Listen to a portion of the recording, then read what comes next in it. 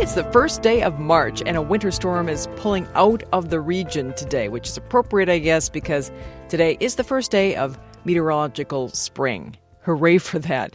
Winter storm warnings, though, are still posted for the southern Red River Valley through this afternoon. I'll have the rest of the forecast in a few.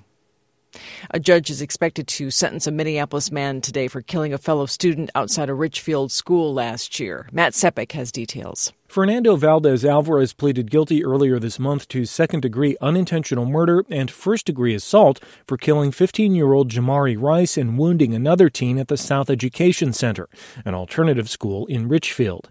The sentencing hearing was postponed because of last week's snowstorm. A plea agreement requires the 19-year-old to serve consecutive sentences for each of the counts, totaling nearly 24 years. He'll be eligible for supervised release after serving about 16 years. Hennepin County Attorney Mary Moriarty said the sentence is the maximum allowed under state guidelines. A second defendant, Alfredo Rosario Solis, is serving a 3-year term after a jury in December convicted him of second-degree assault. Jurors acquitted the 20-year-old of more serious charges, including murder. I'm Matt Sepik, Minneapolis. St. Paul Public School teachers and parents packed a special board meeting on school safety last night to urge the district to make critical investments in education. The school board held the meeting to solicit community recommendations following the fatal stabbing of a Harding High School student earlier in February.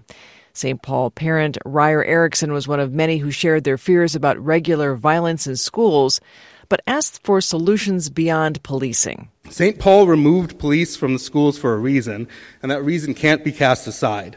While there's no doubt the incident at Harding was a tragedy, and one that should never have occurred, the placing of police in our schools is not the response that will produce better outcomes. The St. Paul School Board will continue holding community engagement events over upcoming weeks. The Minnesota Bureau of Criminal Apprehension is investigating several false reports of school shootings in at least 9 schools in the state in the past 2 days. The hoax calls, also known as swatting, came into 911 call centers in police agencies for Duluth, Ely, Eveleth, Brainerd, Bemidji, Austin, Alexandria, Crookston, and Albert Lee. The BCA says all of the calls appear to have come from the same person. In other news, the Minnesota DNR has determined that a California company's plan to pump, bottle, ship, and sell up to 310 million gallons of water a year from the aquifer under the Elko New Market area won't affect the local water supply. Some neighbors are worried about the water supply in the South Metro and the effects of the pumping on nearby rivers and wetlands. But yesterday, the DNR dismissed requests for a more complete review of the Niagara water bottling business plan. Niagara, which sells bottled water to Costco and Walmart, says the Elko New Market plant would employ up to 60 people. There are high levels of cancer-causing radium in the drinking water in Inver Grove Heights, and last night there were some concerned residents who wanted to know why. The State Department of Health and city officials held a public meeting on the issue. Dakota County has had radium in the water for a while, and officials say tests back in January showed radium levels have risen to unsafe amounts in Inver Grove Heights. Residents wanted to know why they weren't told about it sooner. The city hopes to have new water filters installed by January of next year. The full Minnesota legislature will soon vote on 4 candidates for seats on the University of Minnesota Board of Regents. Last night, a joint House and Senate committee recommended Robin Gully, a labor educator who's a West St. Paul City Council member, Mary Turner, the head of the Minnesota Nurses Association, Tad Johnson, a former UMD professor, and Dr. Penny Wheeler, the former CEO of Allina Health, for open positions on the board. A long-standing Rochester nonprofit tasked with promoting equity and diversity is folding. Catherine Richard has more. The Diversity Council's board said in a statement that it voted over the weekend to dissolve the organization. The news comes after a volatile time for the Diversity Council, which was first formed in the late 1980s. In a statement, the board said community and staff brought an array of concerns to its attention. In January, the Diversity Council's former executive director, Dee Sable, left abruptly.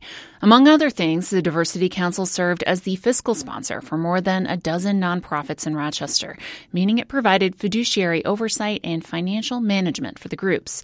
Now those nonprofits are working quickly to find another sponsor. I'm Catherine Richard in Rochester. In sports, the Wild beat the New York Islanders last night in a shootout, 2-1. The Wild have won 6 of the last 7 games. They play at Vancouver tomorrow night. Timberwolves beat the Clippers last night in L.A., 108-101. The Wolves face the Lakers Friday night in L.A. And at spring training in Florida, the Twins beat Atlanta yesterday 10-7. Twins play the Philadelphia Phillies today. All right, that regional weather forecast for the day ahead of us here. As I mentioned, we still have a winter storm warning for the southern portion of the Red River Valley through this afternoon. Patchy snow and blowing snow, mainly in the morning hours. It'll taper off in the afternoon. Highs 15 to 21 in the north, 30s in the south. Overnight lows 8 below to 0 in the north, 9 to 15 in the south. Tomorrow, partly sunny and dry with highs in the mid-20s and lower 30s. If you're looking for more news right now, you can always stream us by going to mprnews.org. You can download our news app or just turn on the radio. Listen that way. Hope you have a good day today. I'm Kathy Worser.